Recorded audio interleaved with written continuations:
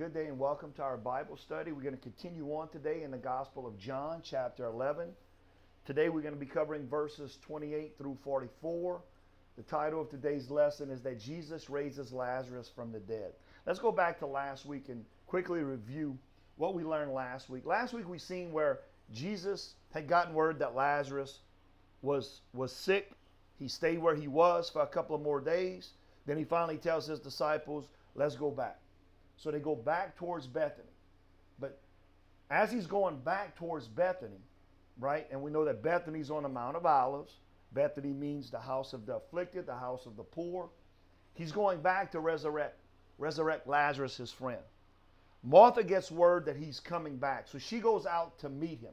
In other words, she leaves her house and she goes out, and Jesus is right outside of Bethany, and they have this discussion and they meet. And Jesus is telling her, I'm going to resurrect your brother, right? But she doesn't really understand what Jesus is talking about because she says, I know my brother will be resurrected, but on the last day. See, she still lacks faith in her understanding of the resurrection, right? She needs assistance. But you know, sometimes we all need assistance with this, right? Because sometimes our faith lacks in certain areas of our lives depending on what's going on with us, right, at the time. But Jesus goes on to tell her, right? Anyone who believes in me, although they die, they're going to live forever. See, he's speaking eternally. He's speaking about the kingdom of God. When someone dies, right, if you're a believer, then you're going into the kingdom of God. And you're going to be in the presence of our Lord there forever, amen? And this is life, right?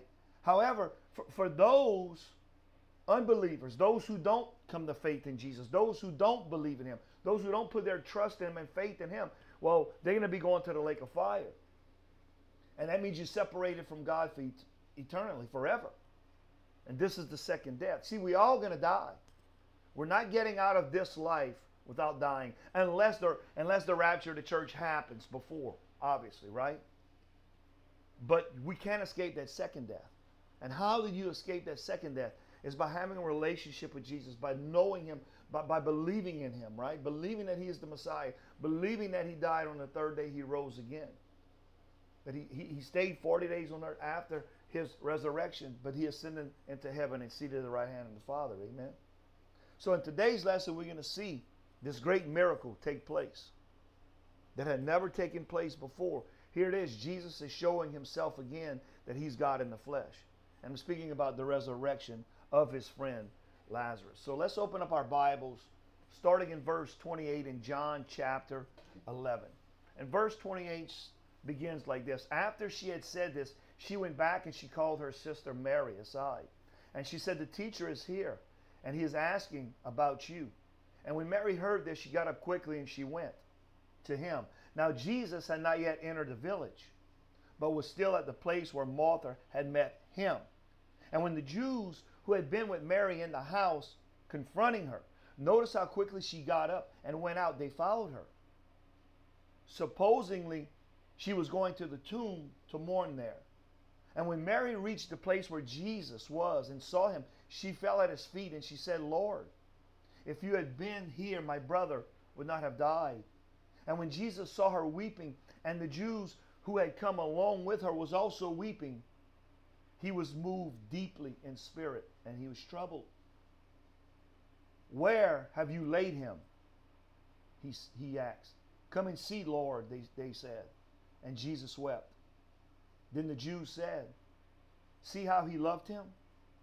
But some of them said, could not he open the eyes of the blind?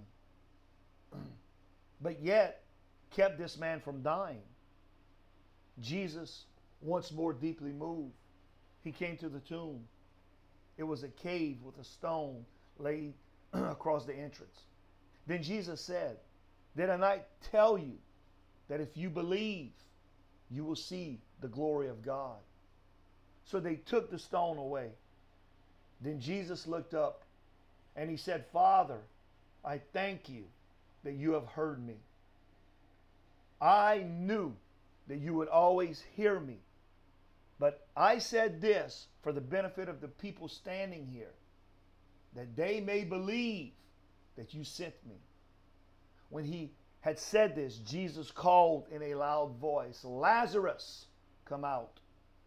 And the dead man came out, his hands and feet wrapped in strips of linen and a cloth around his face. And Jesus said to them, "Take off the grave clothes and let him go." Now let's go back up to verse 28. Verse 28, after she had said this, she went back and she called her sister Mary aside.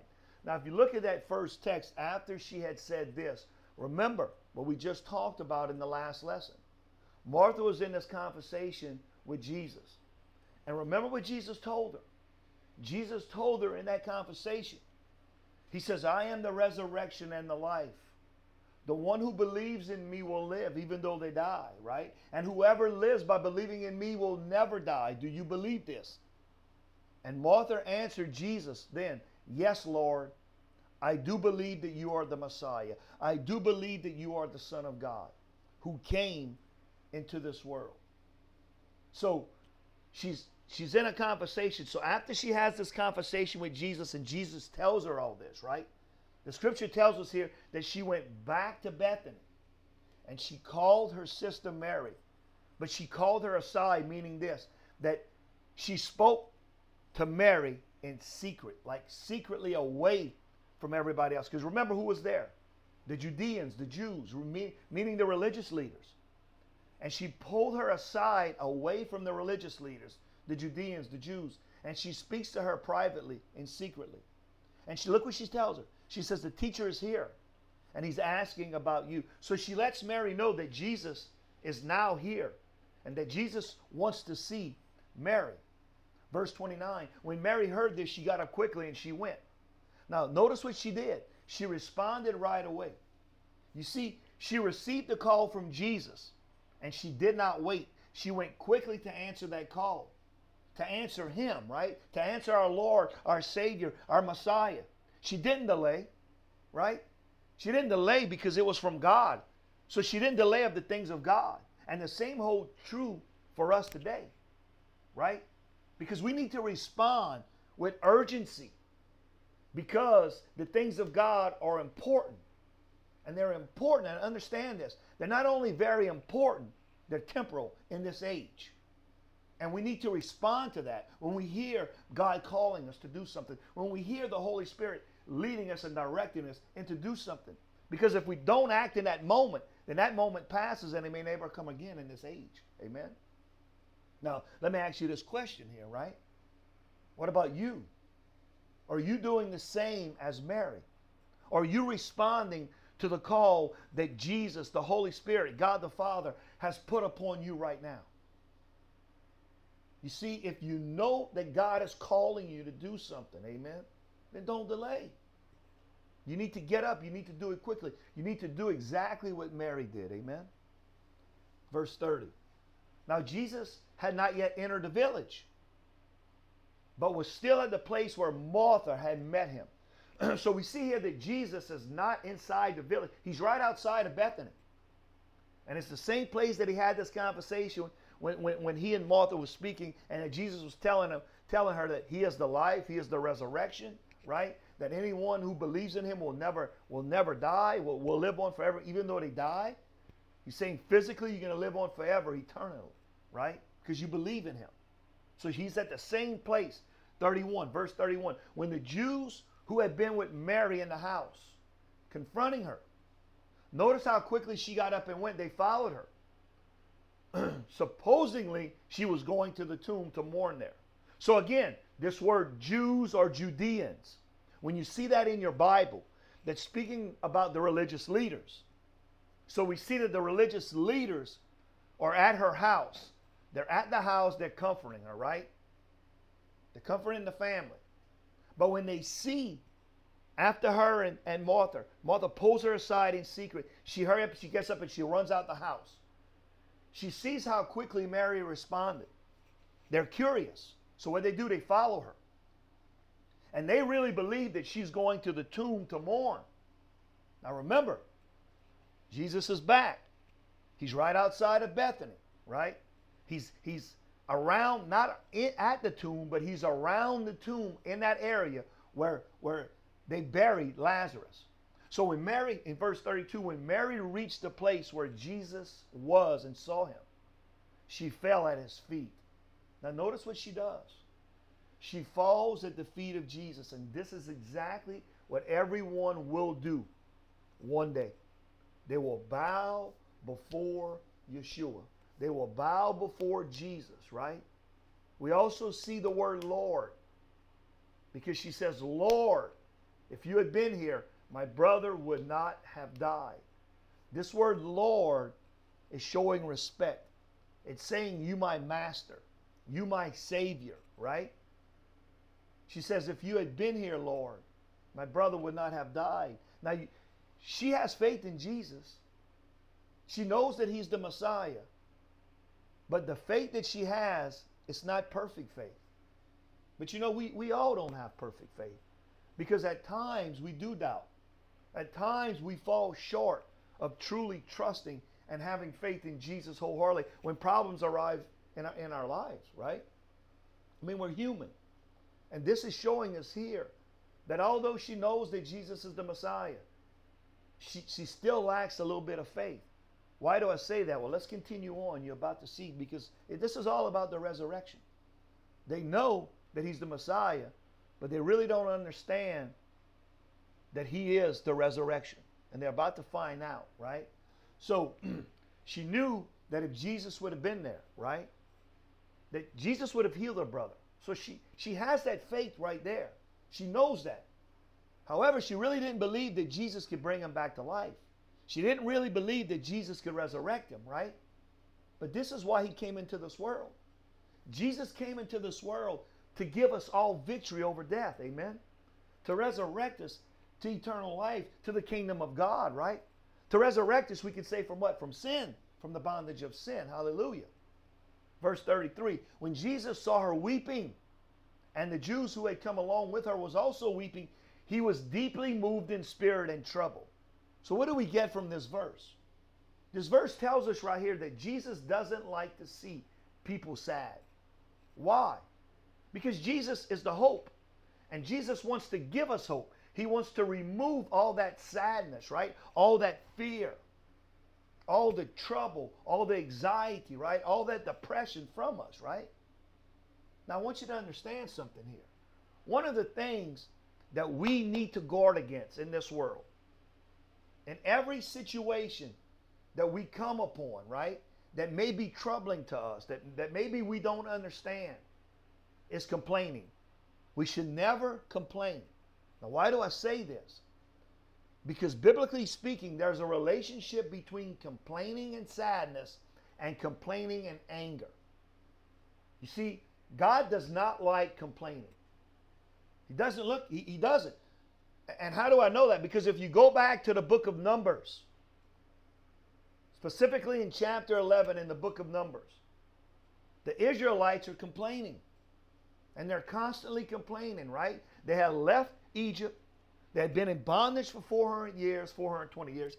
God frees them through Moses, right? Moses, a dichotomy of Jesus. He frees the Israelites from the bondage of slavery, which Jesus frees us from the bondage of slavery through sin, right? Because he gets rid of sin. That's why he went to the cross.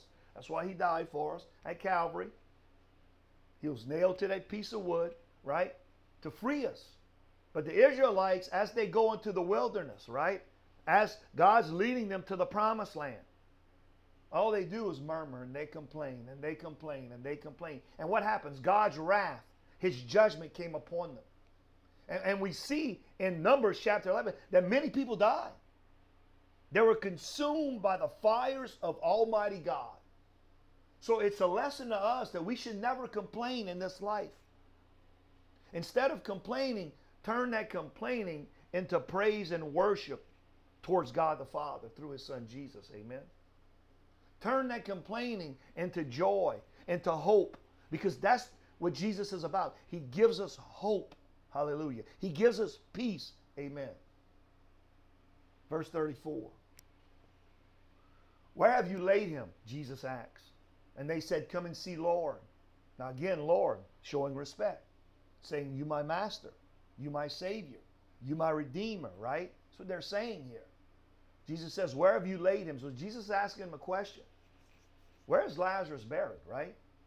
See, he wants to go to the tomb because he wants to perform this great miracle, this resurrection, right? And they say, come and see, Lord. So they answer him. They obey him. And they say, Lord, come and see, showing respect. Verse 35. So Jesus goes to the tomb, and verse 35 says this, that Jesus wept. Now, this is one of the shortest verses in the whole entire Bible. Jesus wept. 2 words. See, when Jesus approaches the tomb, the Bible tells us that Jesus cried. He's sad. Now, remember, he doesn't want you to be sad. But here Jesus is showing us that he's sad. Why? Because remember, he's God, but he's also what? He's also man. He's also human. And because we man, we have human affections, human feelings. And that's what Jesus is showing us here, right? Now I want you to understand this also. That Jesus is showing us this because he wants to change this grief into joy. And we need to understand that the same promise that he's showing us here is still available to us today. Hallelujah. Right? You see, with God, all things are possible. And that's the attitude that we need to have in this life. In every situation that we face. That all things are possible through God and with God. And we need to trust and believe in his plan for us. And that situation that you're going through today, put your trust and faith in him. And know that all things are going to work for your good. Because God, through his son Jesus, has a plan. And it might not be how you want it to be. But if you fully trust in him and commit to him and put your faith in him, then you know whatever the outcome is for the best because it's what God wants for you. Amen? See, God, Jesus right here, he takes away tears of sorrow. And he turns those tears of sorrow into what? Tears of joy. Hallelujah. Right? See, Jesus has the power to make change in our lives. This is what he was brought here for. To free us from the bondage of sin. From the slavery of sin. So we can have a relationship with him. So we can trust and believe in him. And take all our fears and anxieties, right? Our sadness, our grief. And turn them into joy. Turn them into hope. And that hope is through him. Hallelujah. Verse 36. Then Jesus said, then the Jews said in verse 36, see how he loved him. So right here it tells us that the Jews noticed how much Jesus cared for Lazarus, that he was his best friend. But we're going to see, although the Jews say this right here, see how much he loved him? The Jews are going to make the wrong conclusion. They're not going to make the right decisions here. Why do I say that? Because look at verse 37. But some of them said, could not he open the eyes of the blind, but yet kept this man from dying? See, here's the objective here, right? They're saying he, meaning Jesus right here. That Jesus did all these great miracles and all these great wonders, that he opened the eyes of the blind, but yet he couldn't save his best friend. He couldn't do anything about it. But you see, this isn't the case at all. That we need to understand Messiah. We need to understand the time of Messiah here, right? We need to understand the proper expectations that we should have about Messiah, about Jesus Christ of Nazareth. But you see, here's the problem. Today, a lot of people, they say they have faith. They think they have faith. And because they say that and because they think that, right? They think that because they're a believer in Christ, that Jesus himself, God Almighty, will help them and take things away from them. Meaning what? Let me give you an example. If someone's sick or you sick, and you say, I'm a believer and I trust Jesus, right? I pray to Jesus, Well, if you pray for healing, obviously, if you're sick. But here's the problem, right? You want it to be solved all at once. And sometimes our Lord and Savior doesn't work that way, right? So what the scripture's telling us here is that sometimes we need to experience the full outcome of Satan's attack, right? In other words, the world that we live in, it's evil. The world that we live in is, although God is on the throne, his son Jesus seated at the right-hand Father, this world is controlled by Satan because God allows him to. That's first thing, right? But we need to understand as believers that we might go through heartache. We might go through pain. And maybe God's allowing that, right? Maybe to strengthen your faith. Maybe to get you closer to him. But we need to realize if we're a believer that this happens on this earth, but it's not going to happen in the kingdom of God, the kingdom that is to come. Amen.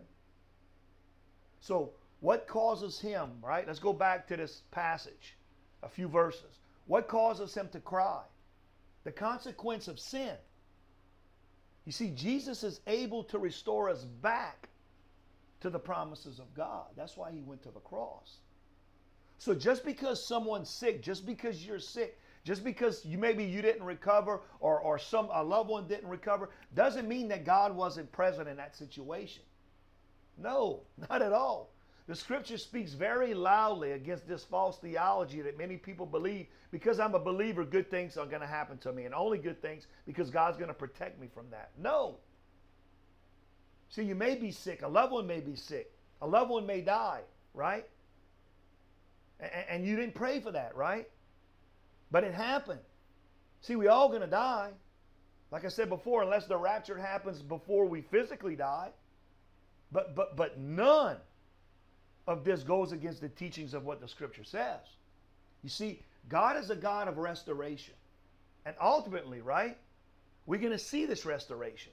And where are we going to see this resurrection take place? It's going to be in the kingdom of heaven. It's going to be in the kingdom of God at the end. Amen. Verse 38. Jesus, once more deeply moved, came to the tomb. So we see that as he approaches the tomb, that Jesus is very sad here. It was a cave with a stone laid across its entrance. So the scripture tells us here that Jesus is laid in a cave, and there's a huge stone that's rolled right in front of the entrance of this cave. Verse 39, Jesus says, take away the stone. But Lord, said Martha, the sister of the dead man, by this time there is a bad odor, for he has been there for 4 days. So Jesus tells them, when they reach the cave where Lazarus is laid, he says, roll back the stone, roll back that big stone. Now, he had already told the sisters that he is the resurrection and that he is the life. In other words, he's telling them that he has power over death. But what do we see here? What do we find here in this scripture? He's giving them an example of what he just said. He says, roll back the tomb because I'm going to resurrect your brother. That's what's fixing to take place here. The resurrection of Lazarus. But you see, everyone present there does not expect this to take place. Not one of them believed that this is going to happen. He tells them, remove the stone. And look what Martha says. But Lord, by this time, there's a bad odor, because he had been in the tomb for 4 days. So we see here that Martha tells Jesus, why do you want to roll back the stone? That's what she's saying. I mean, there's no need to roll back the stone, Lord, because he's been dead for 4 days, right? There's going to be a bad odor. You don't want to do that. So again, this just proves that she didn't understand the kingdom of God from a resurrection standpoint at this time. She knows, she believes, and that her brother will be resurrected, but she's thinking on the last day. She's not thinking right at this moment. But look what Jesus tells her in verse 40. Jesus says, did I not tell you that if you believe, you will see the glory of God? Now let's talk a little bit about the glory of God. God's glory here, right? There's a connection between the glory of God and the purposes of God. You see, you will never experience, or someone, should I say, will never experience God's glory unless what interests you are a part of his purposes. I want you to hear that again. You will never experience God's glory unless what interests you are a part of his purposes and plans. Now, this is the problem with many people today. Many people, especially preachers today, and I'm speaking about prosperity preachers, right? See, what they say and what they preach isn't in line with the truth of God, isn't in line with the Word of God. I mean, there's people that fill churches, right, of 20,000 people, 40,000 people, or whatever, because they think that God will fulfill their own desires, their own wants. They think that God will give them what they want, right? They think, I have this dream, and it's okay to dream. And the Bible tells us it's okay to ask God for anything. But that doesn't necessarily mean that you're going to get it. Because if it's not according to his plans and purposes, if it's not according to his will, then he won't give it to you, right? But they think that I have this dream, I have this hope, I have this desire, and that God's going to answer me. And God's going to give me what I want. This is not scriptural. I mean, the Bible does say ask for anything, but that doesn't mean you're going to get it. Because if it's not in God's will and purposes, he won't allow it. If it's going to harm you down the road, he won't give it to you. And most of the time, that's what happens. He doesn't give people what they want. He doesn't give people that because they want fleshly stuff. They want material stuff. They want things of this earth. And Jesus in the scripture tells us over and over, this earth will pass away. Amen. This earth really is not important. But what's important is where you're going next in the kingdom of heaven if you're a believer, or the lake of fire if you're an unbeliever. So what he's saying in this passage is this, that if you want to see the glory of God, that you have to have a kingdom perspective. But you see, they didn't. Especially the religious leaders here, right? They're only thinking of fleshly deeds. They're sinful. And we're all sinful, right? That's why Jesus came, to give us hope, to get rid of that sin. And to get rid of that sin by believing in him and trusting in him. That he is the resurrection, that he is the life. That anyone who believes in him, although they die, they live forever. But here they have a sinful perspective. Now what do I mean by that? When he says remove the stone from the tomb, remove it away from the cave. What was said? Well, you can't do this because he's been dead for 4 days. There's an odor, it's going to stink. In other words, it's going to stink. Why? Because of the consequences of sin. But you see, this is why Jesus came. He came to overcome the consequences of sin in this world. And how does he do this? By his resurrection. By resurrecting people, by believers in him, by resurrecting them into the kingdom of God. So right here, he's giving us hope of a future that he wants us to have. But you see here, these people present at the cave didn't understand this at this time. Verse 41. So they took away the stone. Then Jesus looked up and said, Father, I thank you that you have heard me. So we see that they obeyed Jesus because they moved the stone. So they obeyed him, which tells us that we need to walk in obedience to the Father. That if you're spending time in prayer, if you're listening to that small voice of the Holy Spirit, that we need to obey him. And Jesus looked up and said, Father, see, he's given thanks to his Father, which is a reminder to us and a great example to us that we should always give thanks to our Father which is in heaven. No matter the situation, no matter what we're going through in our life today.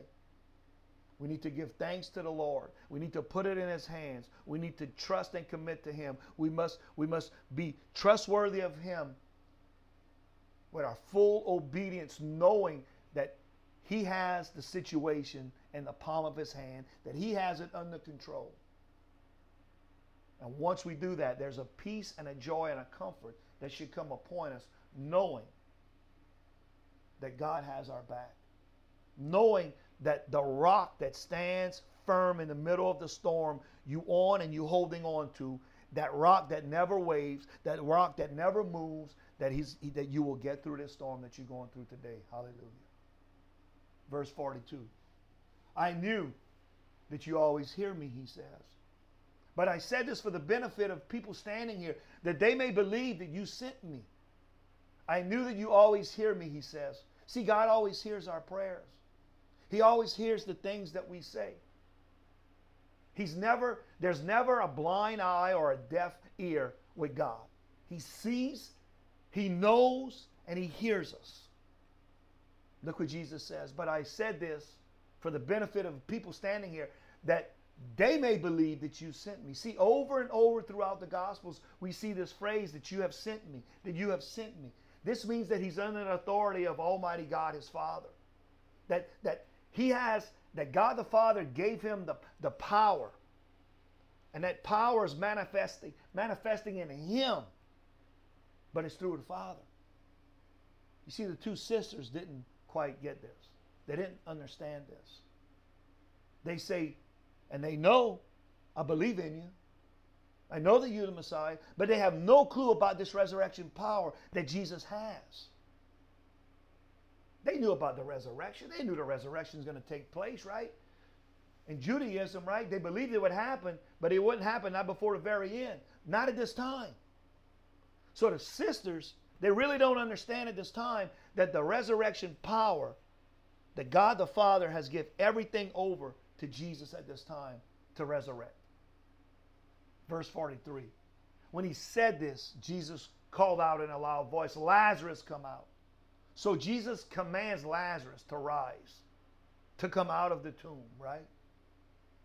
See, we should have this expectation. We should know that Jesus is the resurrection and the life, right? Just like when you go to bed at night, right? You go to bed at night thinking you're going to what? You're going to rise up in the morning, you're going to resurrect, right? You believe that. You think that. This is what should be taking place here. That Jesus is going to resurrect us. That Jesus is going to resurrect Lazarus. And he does. Because he says, come out. And verse 44 tells us the dead man came out. His hands and his feet wrapped in strips of linen. There was a cloth around his face. So we see that Lazarus was resurrected here, right? Now let's talk a little bit about this linen. Let's talk about this cloth, right, on Lazarus. See, at this time when someone died, they wrapped them in this linen. And they wrapped them from head to toe. In other words, they binded their feet, they binded their hands, right? Now, why is this so important? Why they did all of this, right? Because the scripture's telling us here, in Judaism, in that culture, in that tradition, they did this because death relates to sin. And sin puts us in bondage. And this is why, or I could say this is why the process behind what they did and how they buried people took place. In other words, they would anoint a body when the body died. They would anoint it with oil. They would put perfume on it so that person who was dead wouldn't smell right away. But after 4 days, well, what would happen to that body? That smell would come back. The perfume and oil only lasted a couple of days. This is why the sisters kept saying, the body has been in the tomb for 4 days. It's going to smell. There's an odor. See, they had no expectation that Jesus was in charge of the situation. They had no expectation that he has resurrection power, that he can overcome anything in this life, all things. So what happened? They removed the stone. And when Jesus speaks in a loud voice, he commands Lazarus to come out. Lazarus, who had been dead for 4 days, walks out the tomb. His feet, his hands were bound up, right? His face was covered. His whole body was covered with this linen. Remember, they wrapped him up in linen. Why? Because of sin, right? Because death relates to sin. Keep that in mind. And look what Jesus says, the last half of that verse. Jesus says to them, take off the grave clothes and let him go. You know what Jesus is showing us here in this scripture? He's showing us that because of the resurrection power, because he resurrected Lazarus, right? That Lazarus is now free from the bondage of sin. And when you're a believer in Christ, when you know that he is the Messiah, when you understand and you truly know and believe that he died for you, so you can overcome the bondage of sin. That's why he went to the cross at Calvary, right? Then you too will be resurrected into the kingdom of God, where there will be no longer sin, where you're free from the bondage of sin, and you live eternally with our Lord and our Savior. Amen. And that ends our lesson for today. We sure do appreciate you all tuning in this week. Go be a blessing for someone this week. Be a good disciple. Do what Jesus tells us to do, right? Go spread the word of the gospel. Tell people about the goodness of Jesus. Until next week, we love you guys. We appreciate you guys. God bless.